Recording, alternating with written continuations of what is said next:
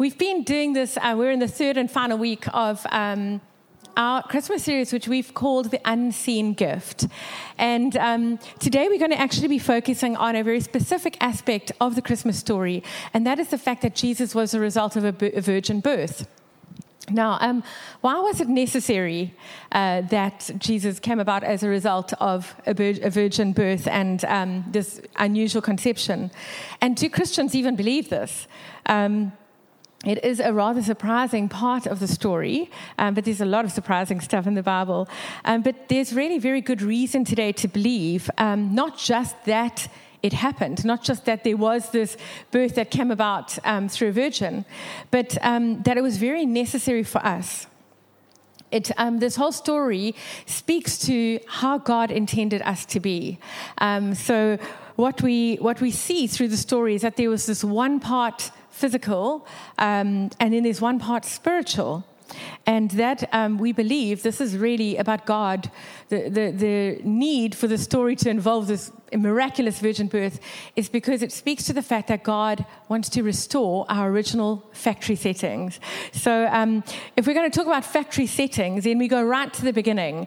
So we are going to start in Genesis 2, verse 7, and it says, "Then the Lord God formed the man from the dust of the ground. He breathed his breath of life into the man's nostrils, and the man became a living person." So we have the dust from the ground, that's the material, physical part. And then we have his breath, which is also called his ruach, which he breathed in, and that gave life to the spirit man of Adam. And that gives us our very first man, in whose image all of us come. That was Adam. Then we jump forward to Jesus, who Paul, the Apostle Paul, actually also referred to. Sorry, I'm probably going to need some water. Thanks, Dion. So we jump forward to Jesus, who Paul, the Apostle, referred to as the last Adam. And now we're going to this beautiful part of Scripture from Luke, which tells us the Christmas story. So Luke 1:26. "In the 6th month of Elizabeth's pregnancy," Elizabeth was a relative of Mary's, "God sent the angel Gabriel to Nazareth, a village in Galilee, to a virgin named Mary. She was engaged to be married to a man named Joseph, a descendant of King David. Gabriel appeared to her and said, 'Greetings, favored woman, the Lord is with you.' Confused and disturbed, Mary tried to think what the angel could mean. 'Don't be afraid, Mary,' the angel told her, 'for you have found favor with God. You will conceive and give birth to a son, and you will name him Jesus. He will be very great and will be called the Son of the Most High. The Lord God will give him the throne of his ancestor David, and he will reign over Israel forever. His kingdom will never end.' Mary asked the angel, 'But how can this happen since I am a virgin?'" Thanks so much, Dion. "How can this happen since I'm a virgin?" And the angel replied, "The Holy Spirit will come upon you, and the power of the Most High will overshadow you. So the baby that will be born will be holy, and he will be called the Son of God." So we see the first Adam is made up of this material, physical, and then the Spirit of God. And now we see Jesus, who's also called the last Adam, being born, and he's one part physical, which is the Mary part, but the other part is spiritual. It's the Holy Spirit. And this gives us Jesus, who we know became the perfect man, who came to die for all the sins of humanity and to restore back to this world all that was lost through the fall. God's will is to restore us back to him. And it's actually to restore all of humanity back to him. And it's to restore us back to those original factory settings that he had intended for us, for that physical and that spiritual. So today we're going to dive into a little story about a guy named Nicodemus, who we find in the book of John, chapter 3. And Nicodemus is a religious leader of the time, and he comes to talk to Jesus at night.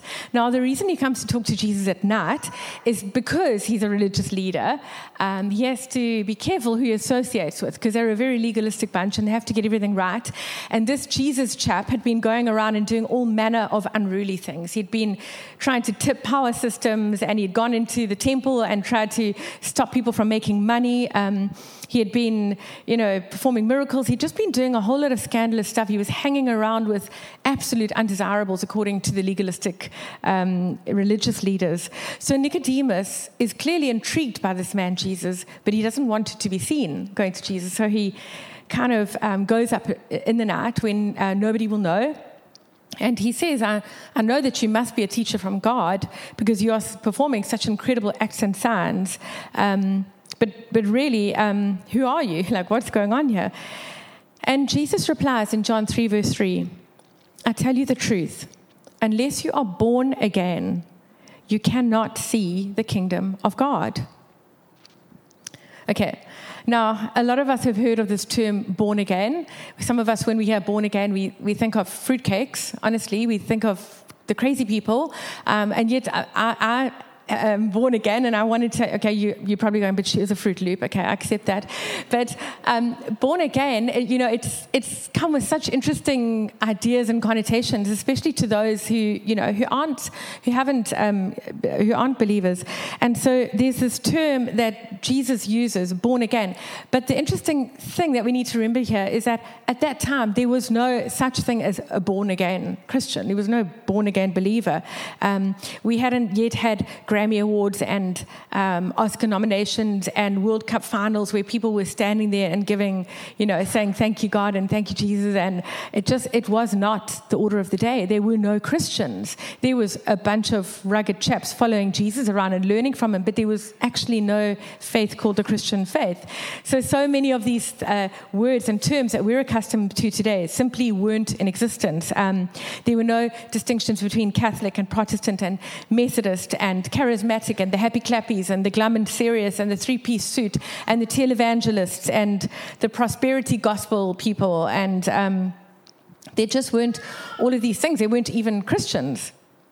So I know a few of us have got a friend called Gary who at one stage was called by one of his brother's friends a happy clappy, and he was deeply offended to be called a happy clappy, until this guy said, well, you're a happy chap, aren't you? You're happy? And he's like, yes, most of the time I'm happy. And I also, do you ever clap? And he's like, yes, I do. And he said, well, then stop being offended. You're a happy clapper.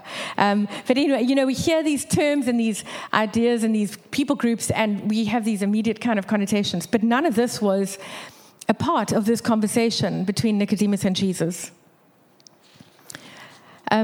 He was just this Jewish religious leader trying to figure out who this strange rabbi was, this rabbi who was breaking all the rules. And so Jesus makes it very clear. He says that you aren't even going to see or taste or understand anything about the kingdom. You won't even take a first step in. You can't begin to perceive or understand it until you are born again.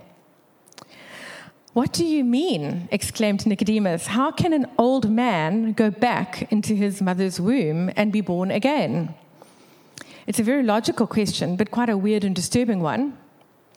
And he's really explaining, he's showing us that he only knows of a physical birth, of this birth that is physical and not of a spiritual birth at all.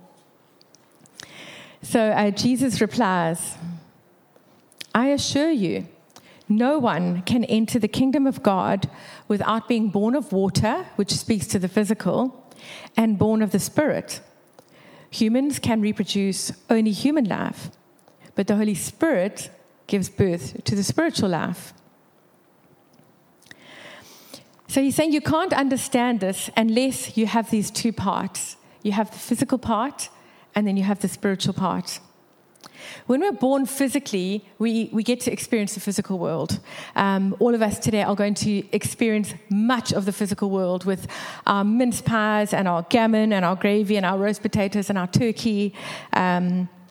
We experience the physical world when we sleep, or for many of us parents when we don't sleep, with our exhaustion. It's one of the things I've always been surprised that they never spoke much about with Mary. We experience gravity, communication. We know not to put our fingers in the sockets. We understand that fire causes pain. We live in this physical reality, and because of this physical reality around us, we've come to understand things. We know that fire is hot. We know that ice is cold. We know that dry ice will burn us. We understand the physical realities, but we can't understand the spiritual realities unless we are born of spirit. And what happens when people are born of spirit is that they start in some ways to behave differently. So many people, I know, come along to Christmas. Some of you were dragged here because you get dragged to Christmas service. I totally get that. That was me for many, many years. Welcome. We're so stoked if you got dragged here anyway. But you could come into a situation like this and see these weirdos singing, and it looks like karaoke of sorts, really. But, there is, for some of us, and I know that I used to feel desperately uncomfortable going into a church setting and seeing people singing like this, and there seemed to be something going on more than just singing. And so people say when they come into an environment like this, I felt God's presence. Some people really make us think they're weird by saying things like, I hear God, I feel him speaking. And the reality is that because there's been this birth of the Spirit, there is an understanding of the spiritual. So Jesus goes on and says, don't be surprised when I say that you must be born again. The wind blows wherever it wants, just as you can hear the wind but can't tell where it comes from or where it is going, so you can't explain how people are born of the Spirit. Now, there are certain experiences in life which we just simply can't understand unless we've lived through them. I think one of these would be war.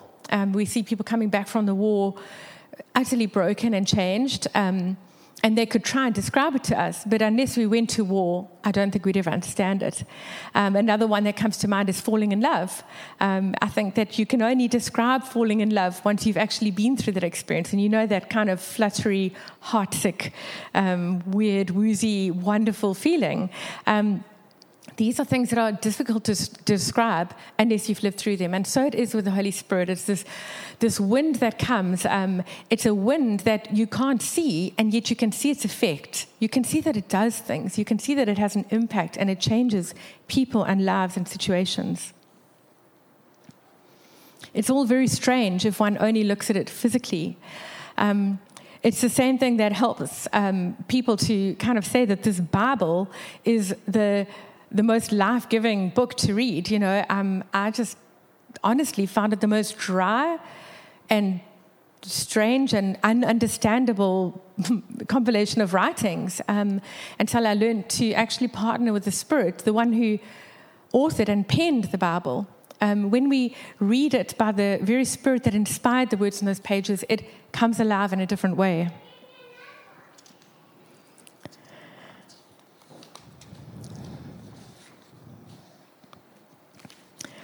So the Holy Spirit is mysterious. The work of the Spirit is mysterious, it's unseen. And yet when we are born of the Spirit, it begins to make a whole lot more sense. For me personally, my life is, I only came into faith in my 20s. And before that, I honestly looked in on the church world and thought that was the place you went to once you'd exhausted all other options. It looked deathly boring. It looked like it was populated with a bunch of very judgmental people. This was my experience of church world. And so it really was kind of last on the list. But I had this very clear, distinct sense that there was just something missing. And so this led me to explore all sorts of religions and philosophies and go on courses and read books. And there was always just this tug for the something more. I could not reconcile myself to the fact that life could just be about eating and sleeping and drinking and going to bed and earning a salary and just living this kind of grind of the hamster wheel. I was just convinced that there had to be more. And yet I couldn't work out what it was. I think I was also just so aware of an emptiness. Just that you could look forward to an event and get there and have fun, and then the next day, just back to normal again. And there was always this, what next? and then nothing. This led me into a few years of terrible partying, which again would give itself fun and joy and excitement for a few hours, and then back to normal the next day. Sometimes worse the next day, sometimes better the next day. But it was just this, what is there? There has to be something more. What is it that can fill this emptiness? Ecclesiastes 3:11 says this: "Yet God has made everything beautiful for its time. He has planted eternity in the human heart. But even so, people cannot see the whole scope of God's work from beginning to the end."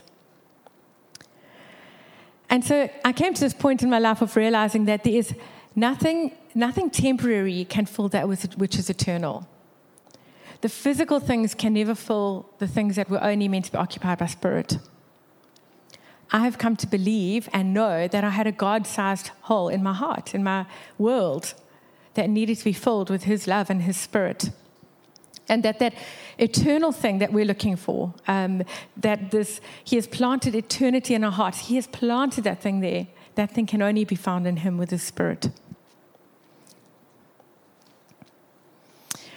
So we talk about these factory settings, about the fact that He made us physical and He wants to restore us back to how it was meant to be in the Garden of Eden, how He made and created His Son Jesus to show us that there's this spiritual part that gives us the ability to live fully and alive. And I want to give you, I think, a gift today. I want to share something with you that has been so incredibly exciting for me to do for the last 4 years. I'll be doing it for my 5th year now. But it is really something which is breathed of the Holy Spirit. Now, the Holy Spirit, just to recap, is the Spirit which leads us into holiness. And holiness can look like more devotion, more obedience, more surrender, more looking like Jesus, but it's just a Spirit that leads us ultimately to being more like Jesus. Now, these things that I'm going to share with you are gifts that can't be seen, but they have come to be the most valuable gifts that I've had in the last 4 years. They, I believe, fall into this whole being reset thing. You know, every once in a while, your iPhone or whatever phone you have comes up and says, do an upgrade. You know, you're not getting maximum use out of your phone if you don't do an upgrade. I've got one of those sitting there that needs to be done at the moment. But God has designed us in a way to live fully and abundantly. And what I'm going to share with you now, I believe, is some of these like app updates or like a iOS upgrade on our life that is birthed in Holy Spirit. So in 2016, the first year that I did this, a beautiful friend, Kosi Simelani, I think some of you know her, came and said to me, Nat, take it or leave it, but I feel that God wants you to walk with this word for the year and to really dive into it and grapple with it and come out different. And the word that she told me was the word fearless. And I knew immediately that this was a word from God and it was something that I needed to address. And so what I did for the course of that year of 2016 was to be acutely aware of every time that I was about to say no to something based on fear. I remember one time in particular, we were we had been hiking in the Berg in July, and 2 or 3 very brave people dived into that icy water. And I remember just like feeling a bit jealous because, you know, they're the brave ones and they do that. And so I had that little voice kind of go, be fearless. And so I did. I went, that fear can't stop me from enjoying this moment that I see them enjoying. And so I leapt in my clothes. And that was the first distinct memory I have of walking into the fearlessness rather than letting it dictate to me how I was going to live in that moment. That year was also a year which I was flooded with relational challenges and other difficulties. And, you know, sometimes when you see that name pop up on your screen, like for a WhatsApp message, and you just get that like in your stomach and you kind of like, let me just wait a while because I think that's going to be a difficult message to deal with, or an email or whatever it may be. And you know, what I had previously done was to let that just kind of sit there, but it was building fear and anxiety and allowing me to imagine a whole lot of stuff that probably wasn't even going to come about. And so as a part of learning to live with fearlessness, I would just dive straight in, open it up, and deal with and respond to it. And so slowly over that year, I saw myself becoming more and more fearless. It was also a year where I'd felt to do a conference that was terrifying, but we pushed through and we did it, and I'm so glad. At the end of that year, Sheldon and I were asked to come up to this site, and had I not worked through a bucket load of my fear, I don't think we ever would have come. So I was deeply grateful for that word of 2016. In 2017, so sometimes I just want to say, sometimes that a trusted loved one can come and say, I think this is the word for you. And sometimes it's just something that God will gift you. He'll just drop it into your spirit, and you will know that this is something that you need to work through for a season. It doesn't need to be a year. It could be a month, a season, or whatever it is. So in 2017, I felt this little phrase kind of go, Papa, and it was this: give your faith a job. It comes, I suppose, from a scripture which says that faith without works is dead. And it's about this notion of saying that you have faith, but unless you actually take action and step into very scary situations that make no sense, that your faith doesn't really have the ability to grow. And so for a year, I navigated this whole thing of stepping into things that were quite crazy, but I knew that were birthed in faith. Towards the end of that year, I remember going to have some prayer with a lady who is honestly, you get some people who don't really live in this world. They're quite unworldly. And I think that she lives in heaven with the angels. But she's an incredibly powerful person to go and have some prayer with.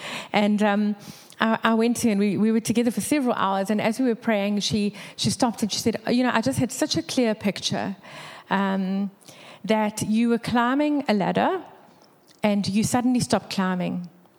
And God said, Nats, why have you stopped climbing? To which I had answered, I can't go any further. There are no more rungs on the ladder. And he said, there are. You can't see them. You just have to keep going. So there was just one incredible experience that happened during that year of really having to step more and more into the unknown. In 2018, one of our worship leaders, Kimber, came and gifted me with the word forge forward. And this wasn't a word only for me. It was a word for a number of people in our community and for her herself. But this was a word where, boy, oh boy, there were times when I was just ready to throw in the towel and give up on a number of things in my life. And that little quiet voice would come and say, forge forward.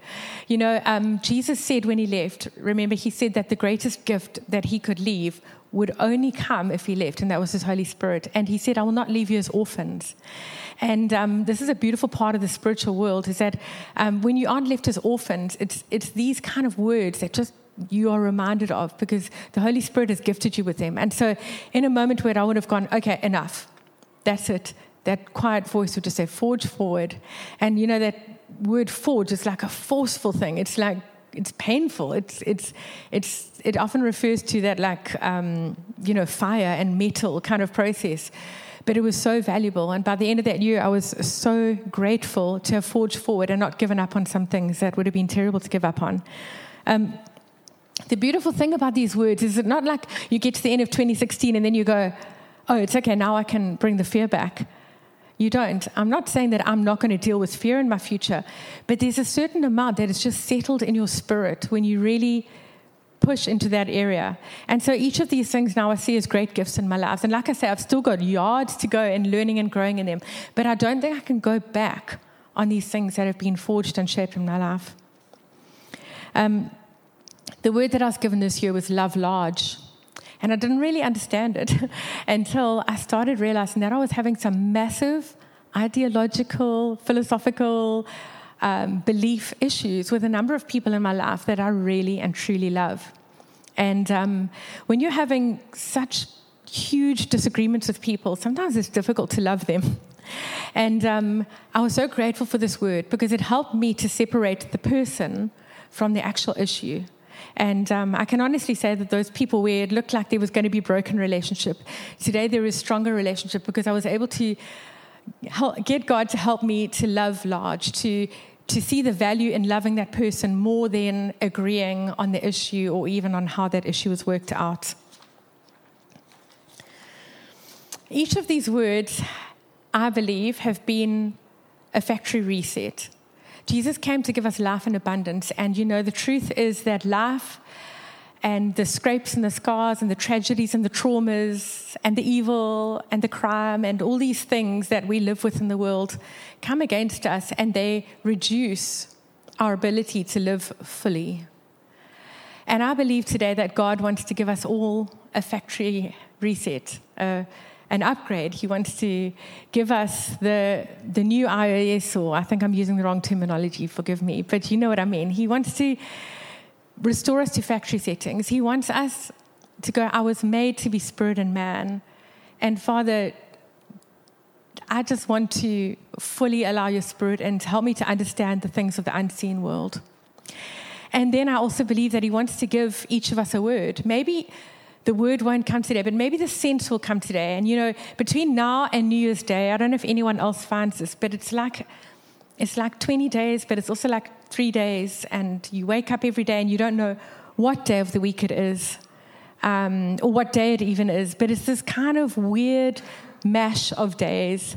And I would love it if you don't get a word or a phrase or a scripture today for your next season, that you just spend some time in the next few days, so that as you go into 2020, you've got something to go, I'm going to grow in this, in my spirit. I'm going to get a reset in this area, and know that by the end of this season or this year, that there is something forged in my spirit, which is an unseen gift, which is a part of what God has always intended for my full and abundant life, for my ability to have greater faith and more ability to love others. So won't you please stand, and we're going to just have a moment to close in prayer.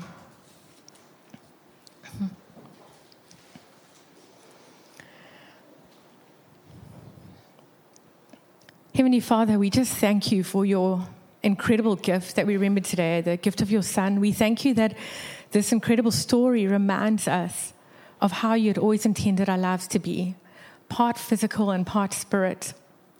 And that, Father, we have this incredible ability to have our eyes opened to so much that we don't understand.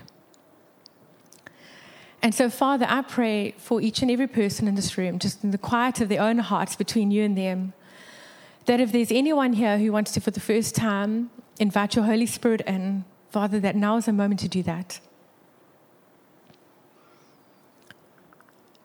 And Father, for those of us who've already made a decision and have allowed the difficulty of life to squash out your spirit, or to make us less aware of what you're doing in us and through us, Father, we just give you more space. Father, we just want to allow you, your spirit, to take up as much space as you want. Father, we value the unseen gift of your Holy Spirit. We thank you that even though we can't see it, we see its effect. We see its work. We see how it heals people and touches people and restores lives, makes people more loving, more patient, more kind. Father, thank you that your Holy Spirit is a tremendous comfort and companion and guide.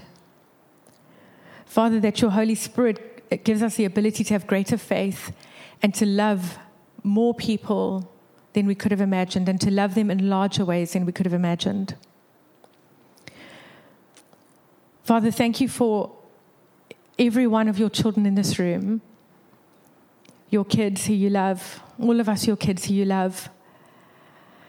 Father, we ask that you would drop into our spirits a word, something for us to hold on to, a gift that could shape our days ahead, that could help us to make different decisions, that would not be decisions that the world are pushing onto us, but rather that your Spirit is using to push out into the world through us. Father, we just thank you for your incredible love. We thank you for the gift of your Holy Spirit. We thank you that the Holy Spirit is a gentleman and not weird, and will only do what we give permission for. But Father, I really pray for all of those feeling bold today, that we would give the greatest permission for you to do what you would in and through us. In Jesus' mighty name, amen.